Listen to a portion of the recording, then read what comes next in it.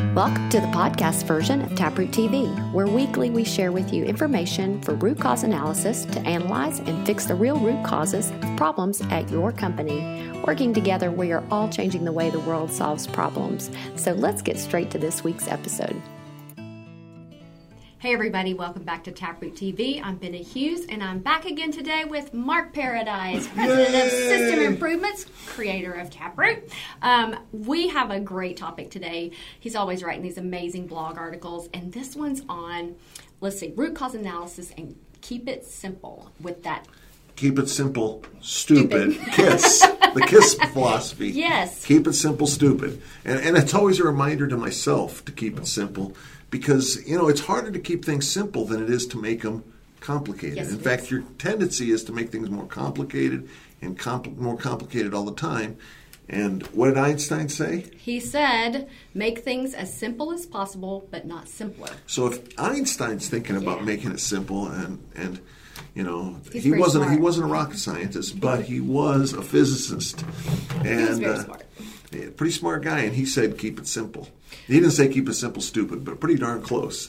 Well, I really love this article that you wrote because it kind of, you go through a list of what common expert advice is. And you kind of, what you say is debunk or demystify what they've said. So what we're going to do is I'm going to kind of feed you these common expert advice, and you can let us know your thoughts about them. Debunk away.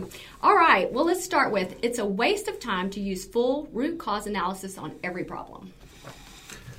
That's one, I want to debunk it, but it's one that I sort of agree with. Mm-hmm. And that is because some people do too much root cause analysis. You've heard people say, well, every medical treatment case needs a root cause, or maybe even every lost time injury needs a root cause. Well, maybe they do, and maybe they don't. The question is, what the purpose of root cause? What's the purpose of root cause? Mm-hmm. You want to learn. Yes. You want to learn something to prevent bad things from happening in the future. Well, if this medical treatment case if it's never going to become anything more serious than what it was, if it doesn't have any lessons learned that are going to prevent some fatality in the future, then we don't want to use full root cause analysis on it. So what you want to do, and what we teach in the 2-day course and what we teach, what's in the book 3, the Essentials book, is that you probably, if you think this is worth investigating to start with, you start with your snap chart and you develop your snap chart and you see what there is to learn. And then you stop at one point, and what you say is, hey, stop. Mm-hmm. Do I go on? And the answer may be, well, there's nothing really to learn here. I mean, the person fell down, they bruised their knees and they scuffed their palms, and they went to the site medical guy, and he put some stuff on the cuts to keep them from getting infected, and it was a little bit of medical treatment, but there's nothing really to learn here. Right. We should just stop there and not go on to the rest of the root cause analysis.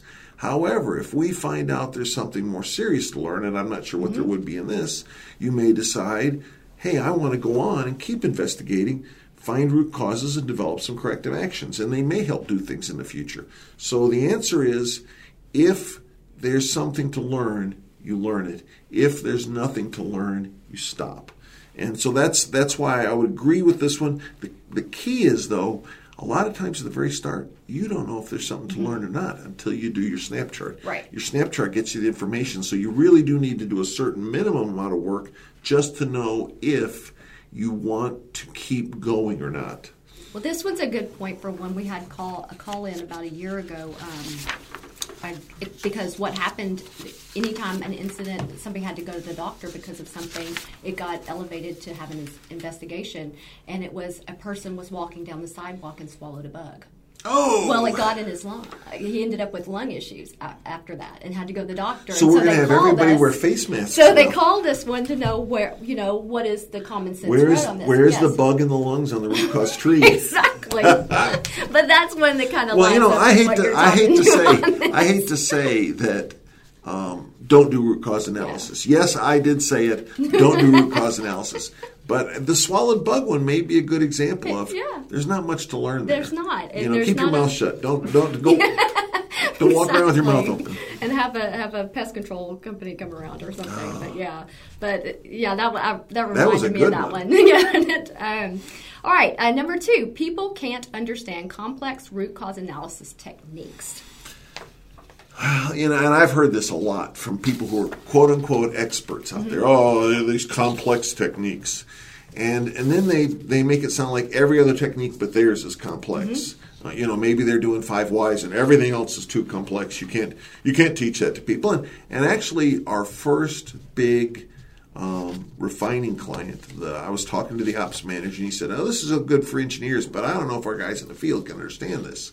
And so what we did was we did a course for all of his union reps for all the different units. Every unit had a union rep. We had them all in a course, and we taught them a course.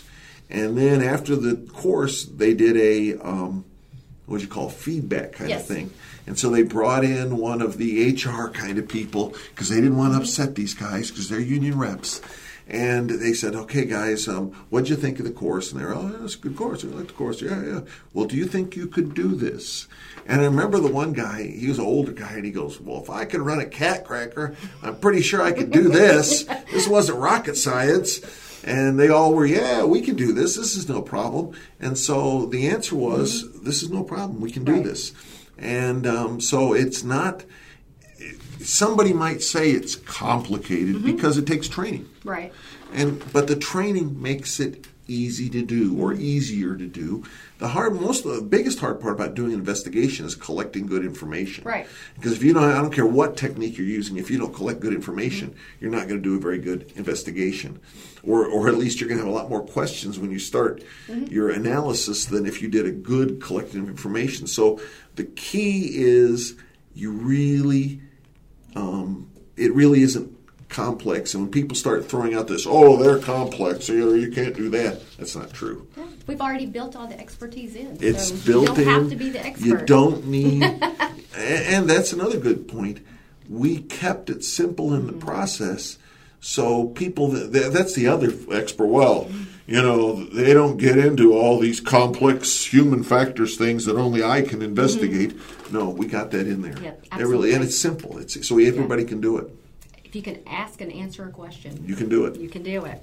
All right, number 3, learning simple techniques will get people to start thinking deeper about problems. I love this statement you put in this about learning to count is required before you learn calculus, but counting over and over again does not teach you calculus. Yeah, it's the old, well, if they can ask why, then pretty soon they'll be a PhD. No, it doesn't work that way. You have to ask the right why questions, you have to have the knowledge to ask questions. And what we proved I used to, every time I did a 5-day course, I'd ask this question: how many people here have been trained in human factors, some kind of formal training? I don't mean went to the university, but you had some kind of human factors course, and you know about how to ask the right questions to find the cause of human error.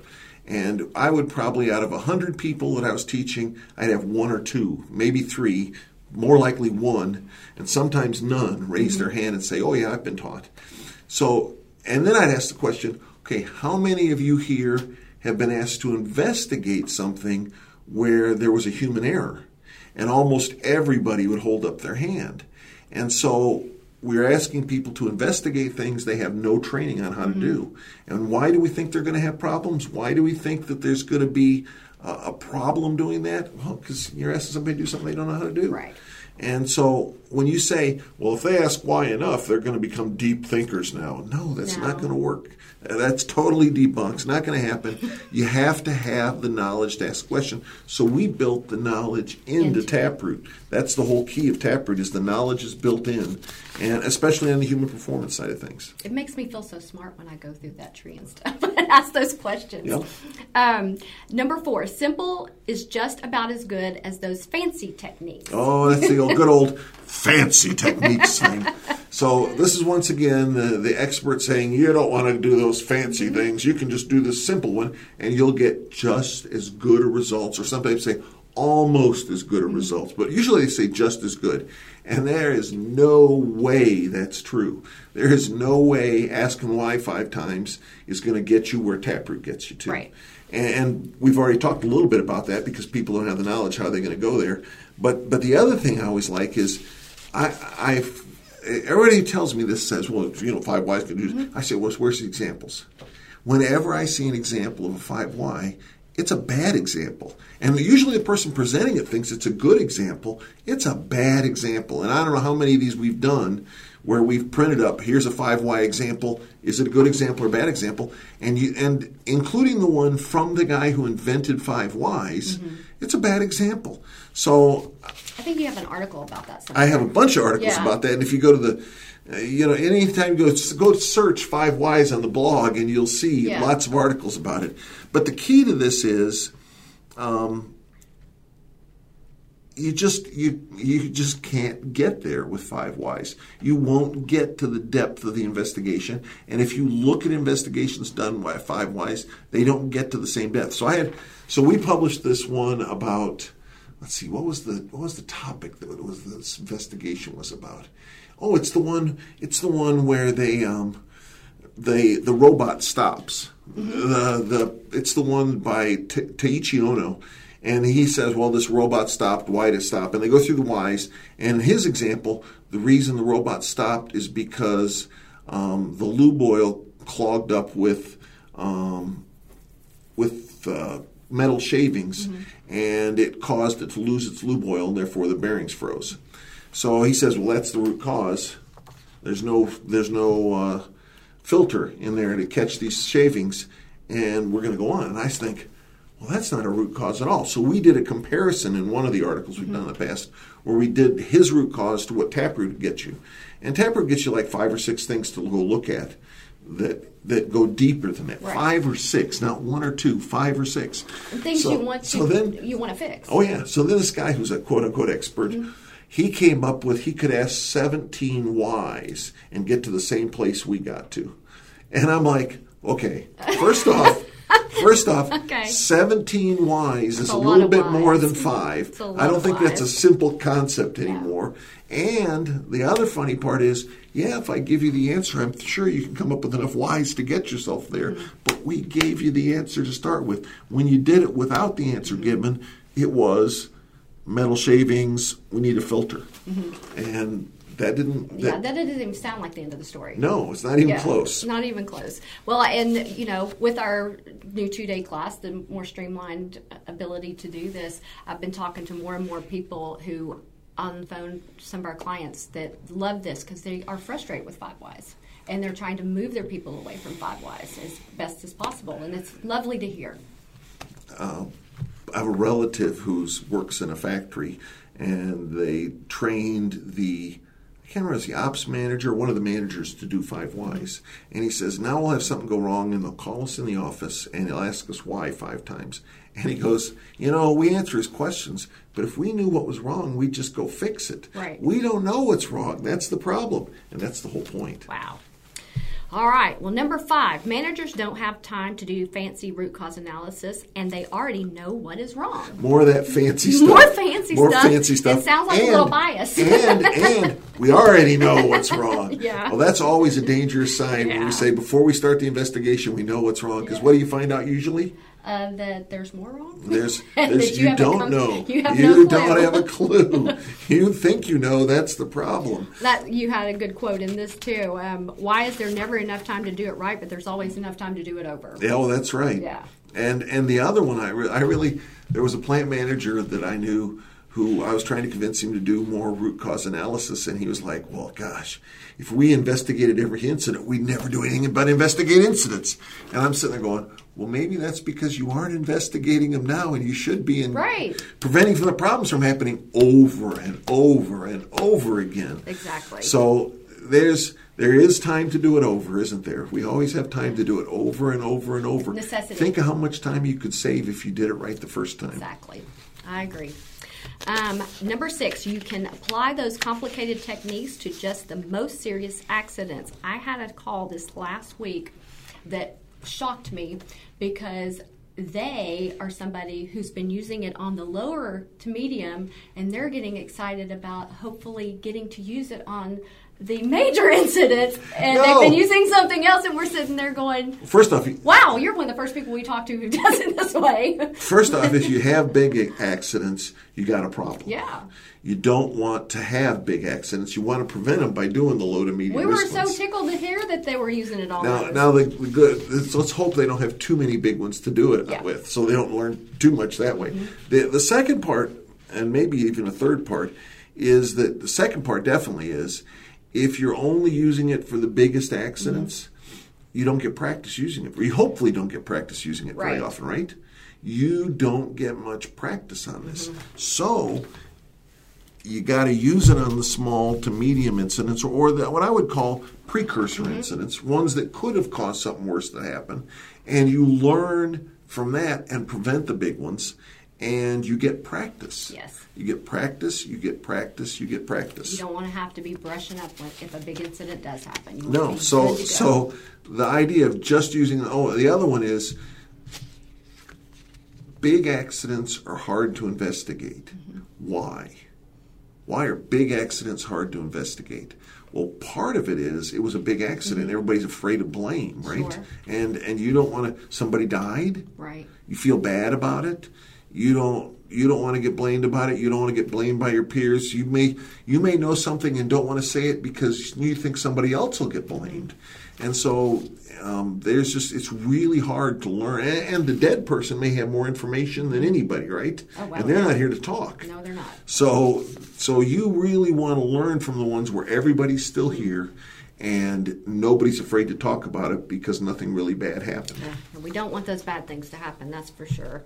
Number 7, the data from the simple investigations will help you identify the more complex issues you need to solve. Okay, Benna, I want to see that formula that you put bad data in that produces good results. Yeah, where's the formula that you stick the wrong numbers in and it gives you the right answer? Yeah, no. That doesn't work that way. If you got bad data, more bad data doesn't make it good data. And I've seen so many people say, well, we'll just get more data, and then we'll have big data, then it'll be good. Bad data. It's big bad data, exactly right. And that's bad. So you really want to get good precursor data to tell you what's going wrong. And if you have any major accidents, make sure it corresponds to your precursor data, and use that and really manage that precursor data to help you say, where am I going to focus my improvement program and how am I going to get better, which is what the training course is all about.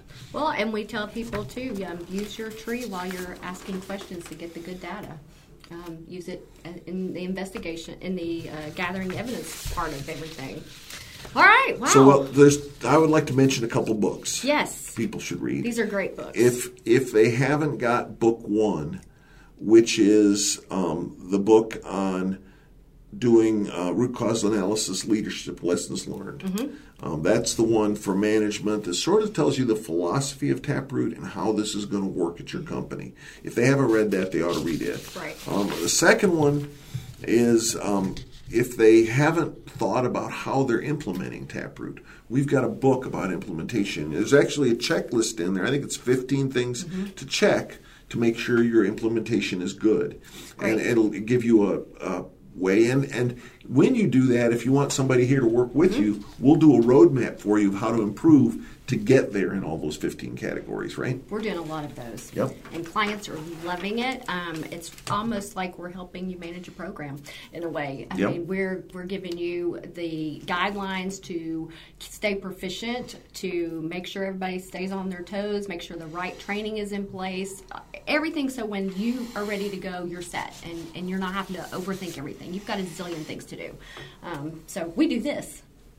Exactly right. That's what we do. And the last thing I wanted to mention for anybody who hasn't been to a 5-day course is to go to a 5-day course, because you learn there both the simple way to do simple incidents, precursor incidents, and how to investigate major accidents. Yes. And you'll then see the link between the two ways we do it and how the same tools for a major accident are applied in a simpler incident, and how that practice you get on that simpler incident is going to help you be ready to do that major accident.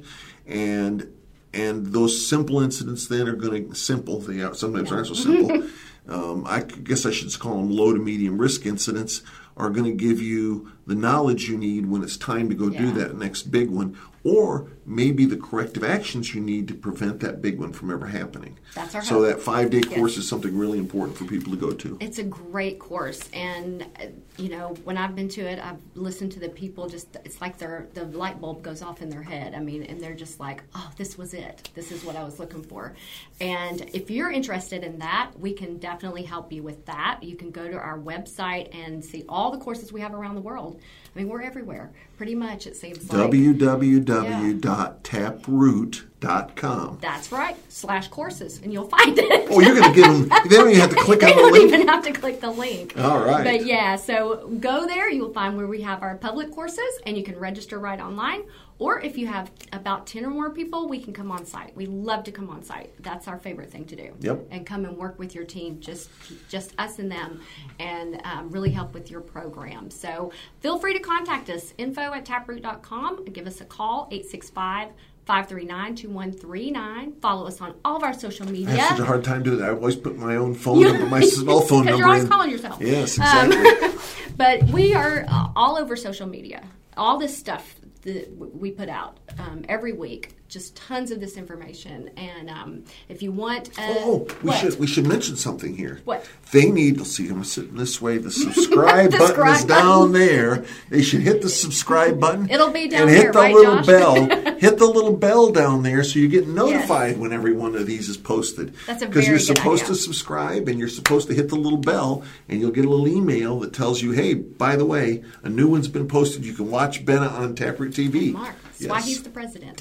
He remembers these things, like subscribe and get notified. Down there someplace. Please do that. We want you to join us. We want you to take part in all of this information. It is free for you to use and share with your team. So we want you to do that. Yep.